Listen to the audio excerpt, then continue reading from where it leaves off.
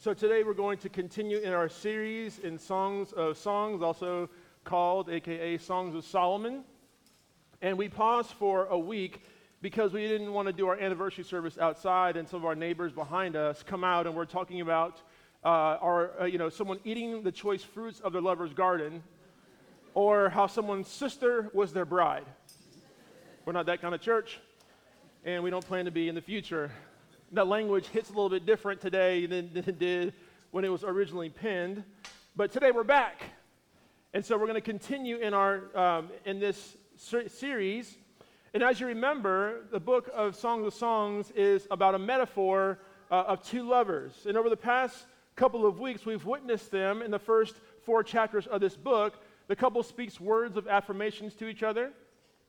They longed for each other, and then now we see that their romance has come together, and they've consummated that romance in marriage over the past two verses that we just read before our text today. We also know that Pastor Tony reminded us that Hebrew poetry has various layers. And so today we're going to take an approach that really does try to honor all of those layers. And so as a quick reminder, the most obvious layer is that surface layer, the meaning of this metaphor, this idyllic marriage or romance. And then we see the next layer down is a meaning that demonstrates wisdom. After all, we are in the wisdom literature in Scripture. And we see this because the couple and other aspects of the book are reminiscent of characters and events in the Old Testament, and we'll see that a little bit today. And the final layer of this book is that we're reading this book as Christians today. And so we get a picture of marriage, and we know that marriage, because of the New Testament, is a picture of Christ and the church.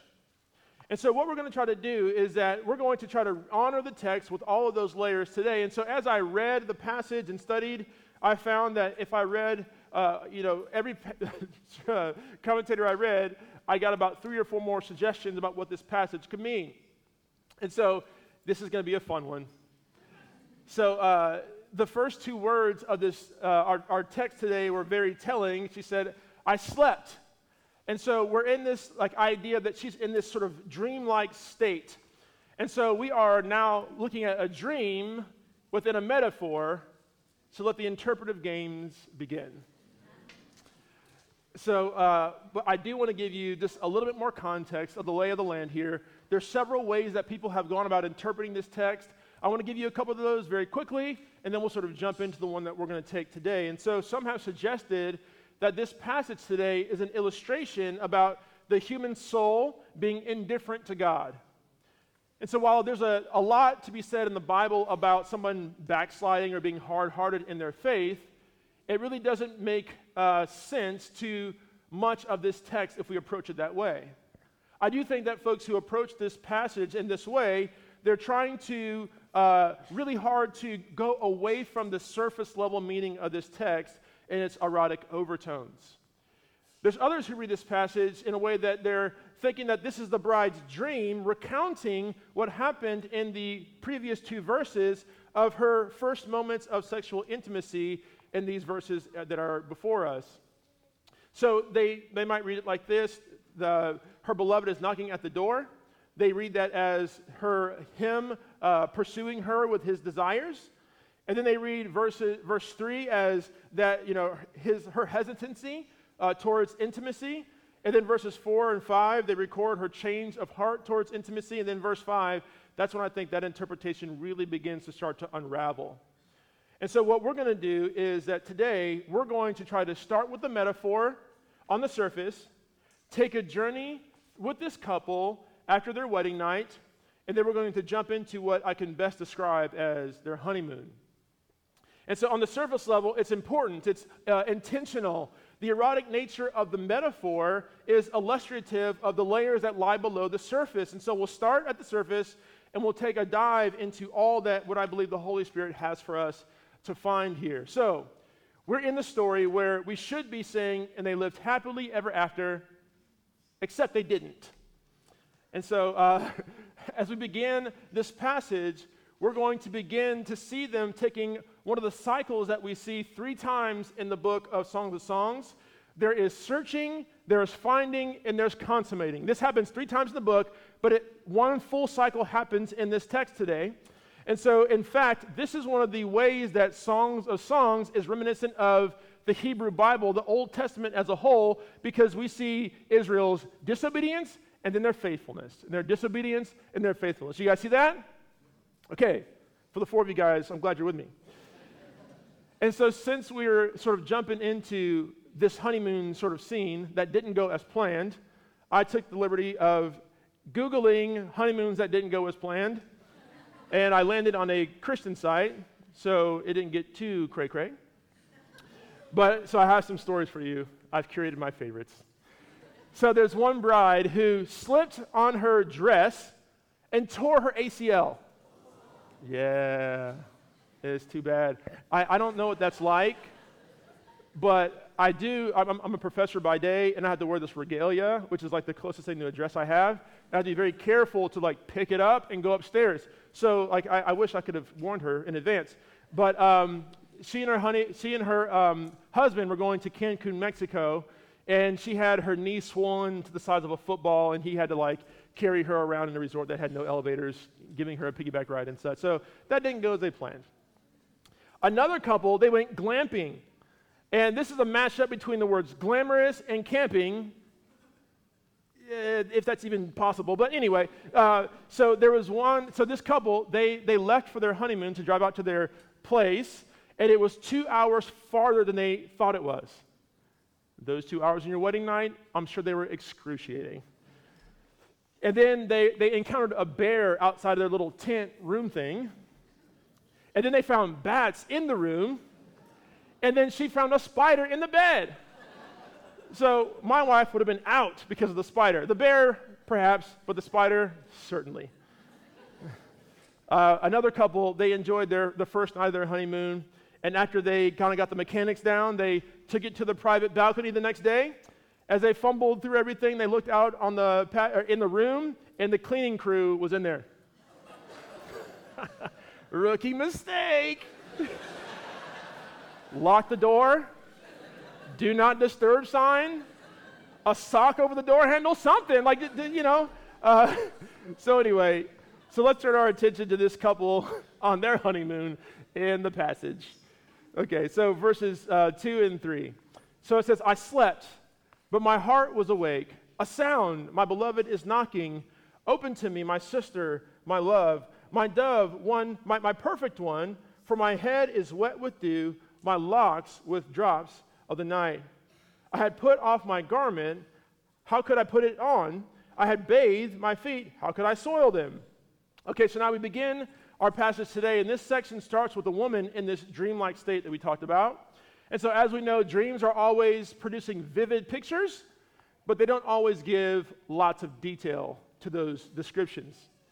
And so the bride we see here is doing the same thing that we heard her hearing back in chapter 2, verse 8, the sound of her beloved.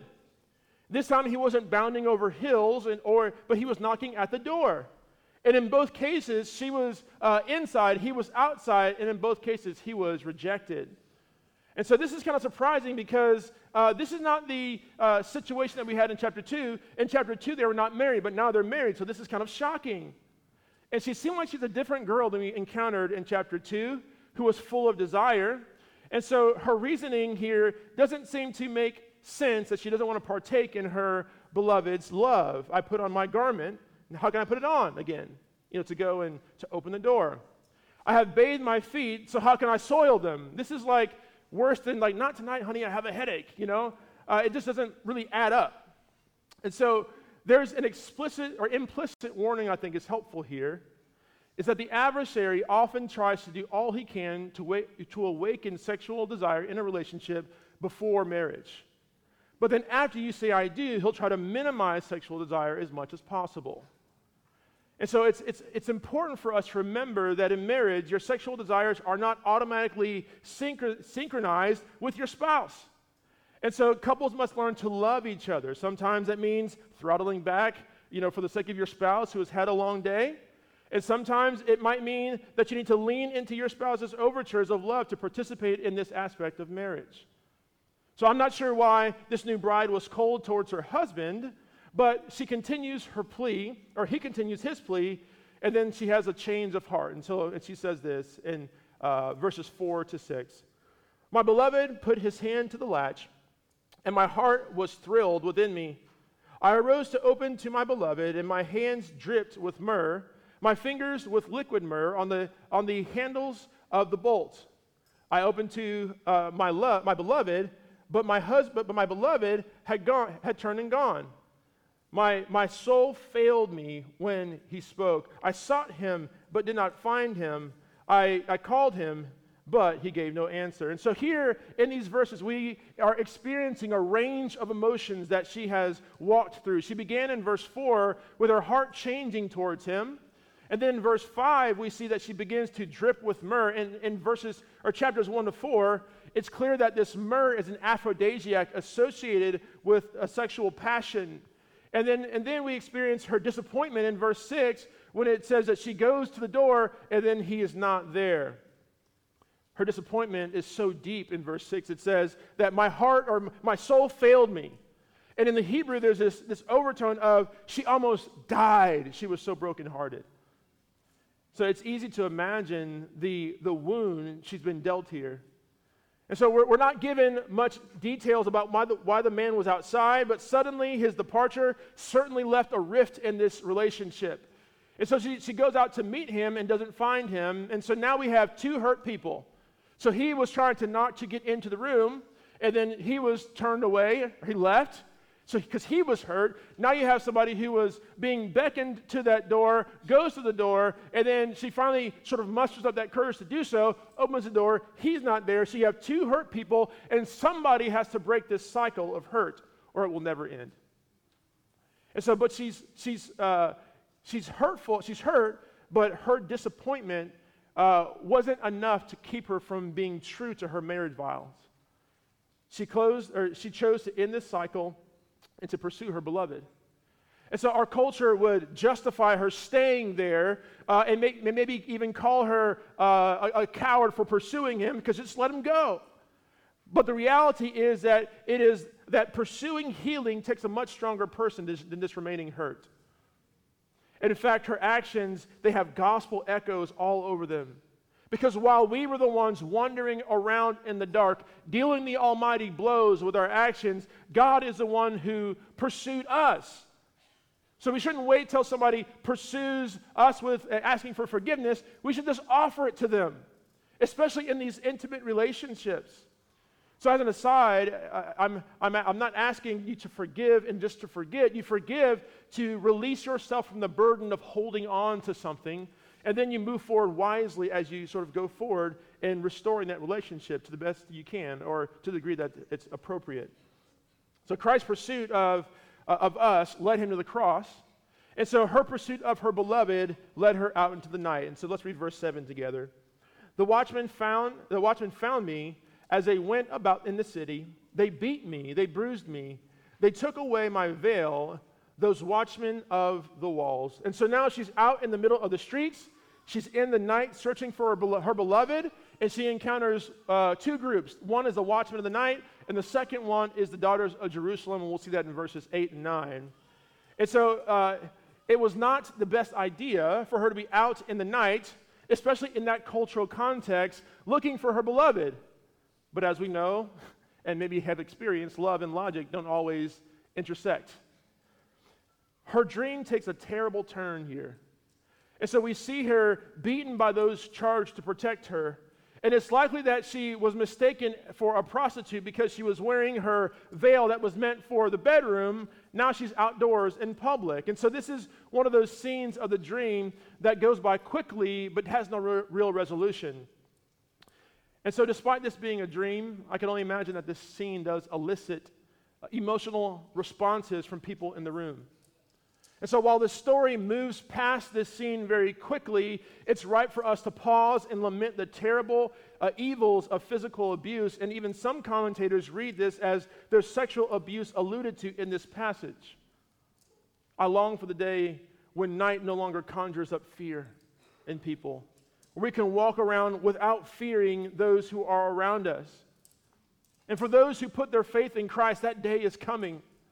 That day is coming when we will no longer fear or have dread of violence when we walk around at night. And one day, King Jesus will rule and reign in peace. And this fear and the experiences that we've had in this room will no longer be potentially our reality again. And because of that, we say, come quickly, Lord Jesus. So if you're dealing with something of that sort, that makes verse 7 a challenge to read. Your pastors love you. We want to enter into your pain with you, to lament with you, to walk towards restoration with you. And so after her mysterious encounter with the watchman, she encounters the daughters of Jerusalem in verses 8 and 9. It says, I adjure you, O daughters of Jerusalem, if you find my beloved, that you tell him, I am sick with love. Verse 9, what is your beloved more than another beloved, O most beautiful among women? What is your beloved more than another beloved, that you adjure us? And so I like that word adjure. It's just like it's a new one. Oldie but a goodie. And so this is the epitome here of for better or for worse. And she's received no help from the watchman, and now she's going out into the streets to talk to her girlfriends to see if they can help her to find him. And she appeals to them, and her friends basically say this, is he really worth it? Isn't this that man who he tried to dance in your lilies and he just walked out because you said no? Is he really worth finding? Girl, you should just let him go. I say, you let him go, and he'll find that you're the best thing that he's ever had, and he'll come crawling back. And when he comes crawling back, you make him beg. That's the way I interpreted it when I read it. Maybe I was alone, but anyway, so welcome into my mind. So their questions caused her to reflect on her groom, and she began to describe him in this way to the women. Let's start in verse 10, and we'll go to 16. My beloved is radiant and ruddy, distinguished among 10,000. His head is the finest gold. His locks are wavy, black as a raven. His eyes are like doves, beside streams of water, bathed in milk, sitting beside a full pool. His cheeks are like beds of spices, mounds of sweet-smelling herbs. His lips are lilies, dripping with liquid myrrh. His arms are rods of gold, set with jewels. His body is polished ivory, bedecked with sapphires. I mean, she's just lavishing it on him. I want, can you talk to me like this, babe? Sapphire. I like that. His legs are alabaster columns set on bases of gold. His appearance is like Lebanon, choice as the cedars. His mouth is most sweet, and he is altogether desirable. This is my beloved, and this is my friend, O daughters of Jerusalem. So she jumps right into this description of her beloved, and she starts describing him from head to toe. And this is not the first time we see this kind of a description in this book, and this is called a wasif. A wasif is the type of, a wasif. This is the kind of poetry that we see in ancient Egyptian history, but this is appearing various places in the New Testament. So there's a wasif about Jesus in the book of Revelation. And so this is not just something that's for sort of relational or central dynamics. It can also reflect honor in this context as well. And so let me hit the high points of her description. Verse 10, the brevity of the introduction demonstrates the assertiveness of her love. She says that he is distinguished among 10,000. Verse 11, his head is of gold, a description that refers to his glowing appearance. Verse 12, the doves. Well, my go-to is not like to call Stephanie's eyes like doves, but hey, if that's your thing, go for it. But what I think is a little bit weird is all this discussion about milk. I don't want milk under my tongue. That's in chapter 4, verse 11. That doesn't sound enticing. I don't want milk in my wine either. I think it would curdle, if that's a thing. I certainly don't want to be bathed in milk, which is what we have in verse 12. I mean, that sounds like a reason to take a bath, not a good thing. But anyway, milk. And so let's continue. There's no way to button that up. It's milk? They didn't have refrigerators. It's all warm. Anyway, verse 13, she describes his cheeks and lips. This is not to give a visual, but to describe their impact on her. And she describes his lips dripping with the same aphrodisiac myrrh that she describes dripping from her hands in verse 5. And so, verse 15, we skip down a statue-like description that conveys a man who has a sense of nobility and strength. And we come to verse 16. It celebrates the sweet taste of his fruit by focusing on his lips. We see that in verses 13 and 16. But at the very end of that, this is my favorite part about this. She says it this way: "This is my beloved, and he is my friend." And so one thing that's evident in her love for him, she loves all of him. And so this is expressed by her love for his character, her love for his physical body, and all of his other qualities. And this gestures towards God's design for marriage, enjoying the totality of a person. They are both lovers, and they're also friends. And so this doesn't matter where you begin. There's some people who begin a relationship and they have sparks right away, but over time they become, they have this deep relational bond. There's other sort of wonderful couples who have a platonic relationship for a long period of time, and all of a sudden sparks fly, and then they are married. And so, but no matter where you begin, both dimensions are essential for a good marriage, and also to fulfill God's design for sexuality. So if you allow me to just dig in for a moment here. Contrary to our culture, sex alone is not the glue that holds relationships together. Contrary to our culture, sex alone is not the glue that holds relationships together. I've heard people say that, we're just sleeping together to give it a try to see if we have some chemistry. That's completely inverted, because at the end of the day, relationships are based upon commitment and not sex. Similar to the fact that marriage is not an end unto itself, because we know that because of Ephesians, it's a picture of Christ and the church. The same goes for human sexuality. The erotic elements in this song are a physical manifestation of a desire to be known. Okay? Of a desire to be known. So a man and a woman come together in a covenant relationship of marriage with a desire to be known. Self-giving, love, and forgiveness should rule and reign, and this grants both people the boldness to be transparent and be known, warts and all. We want somebody who's going to love us, but know us comprehensively. That's our desire. And so here's the thing: sex, even inside biblical marriage, will never fulfill the longings to be known. Its purpose is to reveal the depth of our longing that will never be met by another human being. Our desire to be fully known and perfectly loved is to be perfectly loved, and that will only be met in Christ Jesus. You guys with me on that? We have this desire that we just can't put to bed. We just want to be known. We want someone to know us fully, to know all of us. And God's saying, yes! And the way you get there is not by this. That's just a means of demonstrating that there's this powerful desire that we have to look beyond that. What does that point to? It points to our desire to be known. It points to our need for Christ, because Christ is the only one who actually knows us fully and fully accepts us. This is the point of this of our sexual desires, this desire in marriage and even outside of it. It's pointing us to something so much greater than itself. And so it's true when Chesterton said that every man who knocks on the door of a brothel is looking for God. And I actually never understood that really until I got into this text. Everyone who knocks on the door of a brothel is looking for God. They're looking to be known. They're looking to be loved. And as Augustine said, our hearts are restless until we find our rest in Him. And so until we find the one who truly knows us, we're going to look for ways that sort of illustrate our desire to be known. And that, right now, we see it in this passage, is sexuality.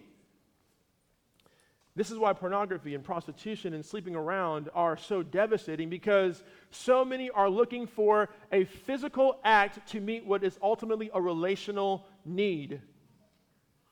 And so sexuality, sexual activities scream, I want to be known, I want to be known, I want to be known.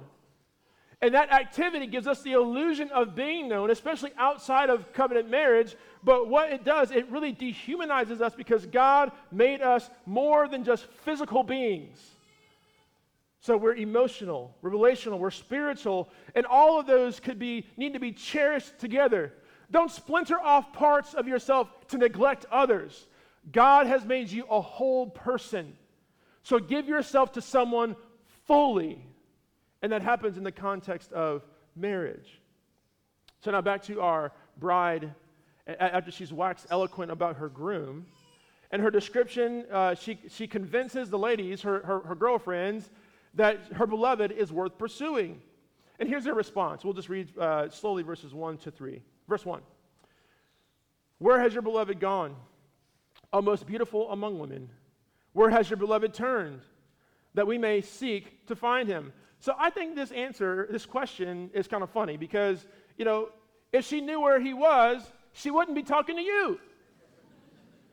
And so I'm just like, these girls are no help. And so if she knew, anyway, next, but this woman, this beloved, she's more spiritual than me. She's more, she took this dim-witted question, in my view, and she had this eureka moment.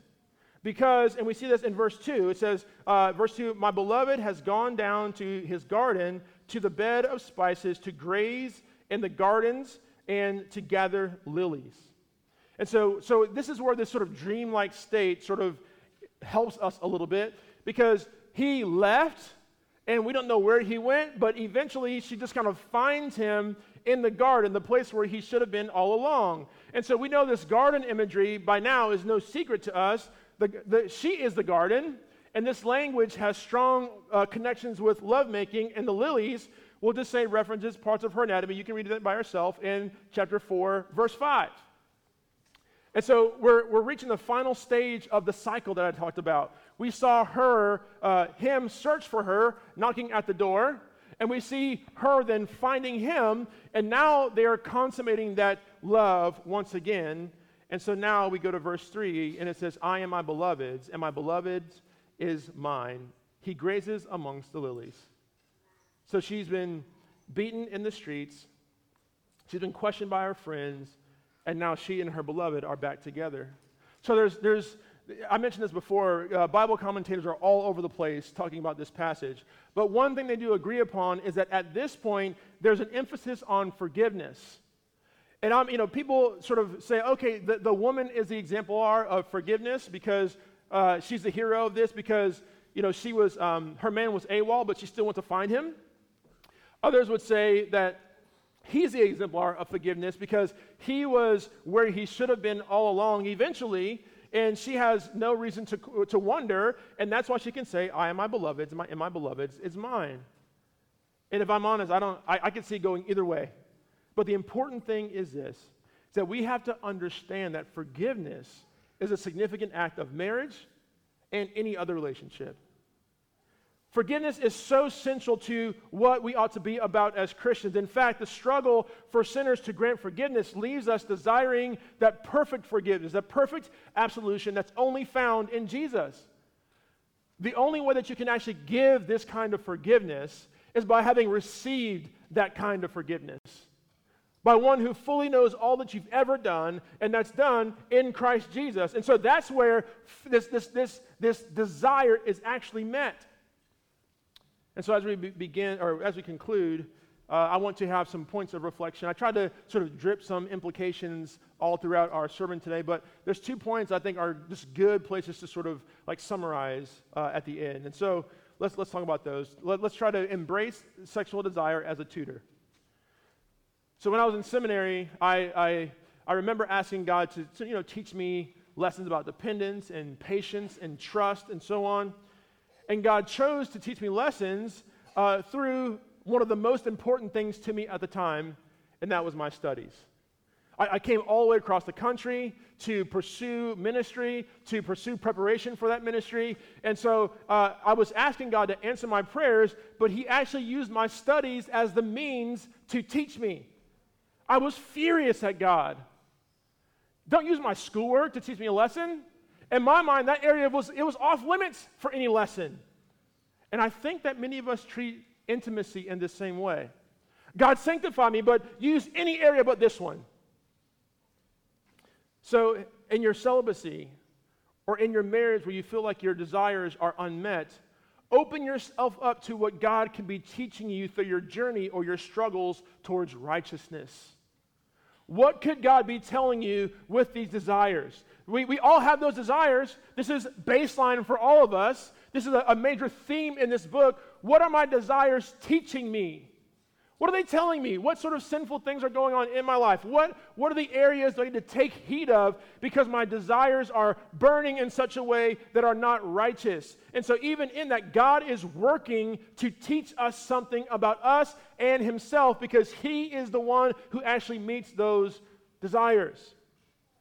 If your desires are not met by the Lord Jesus, it's telling you something about those desires. And so living righteously is truly a sacrifice. But this is what worship is, giving up something good to honor something greater. The second thing is marriage and relationships are actually a search for Jesus. And I know we've been sort of beating around this question the whole time, but the question that I have for you today is, do you know Jesus? Amen. Somebody said yes. Jesus knows all that you've done. You are fully known by the Lord Jesus. He knows all of you, and he'll receive you today.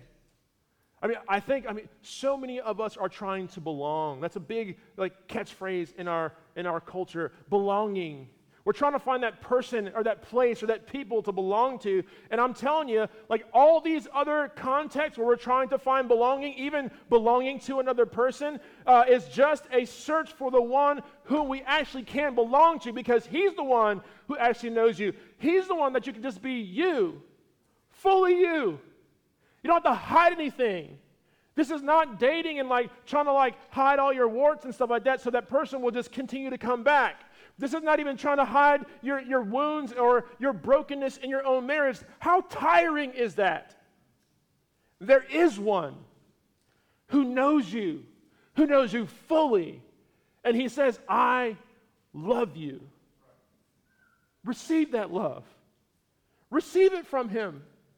Friendship, relationship is a two-way street. Jesus loves you, but you have to receive that love. That's the going the other way. That's how it's a two-way street. You have to receive that love. Take all the junk, take all the brokenness, take all the ways that you've disappointed people, take all the ways that you've been a disappointment to yourself, take all the ways that you're trying to so hard to hide who you are fully, and just throw it at the foot of the cross because Jesus died for you, knowing all the things.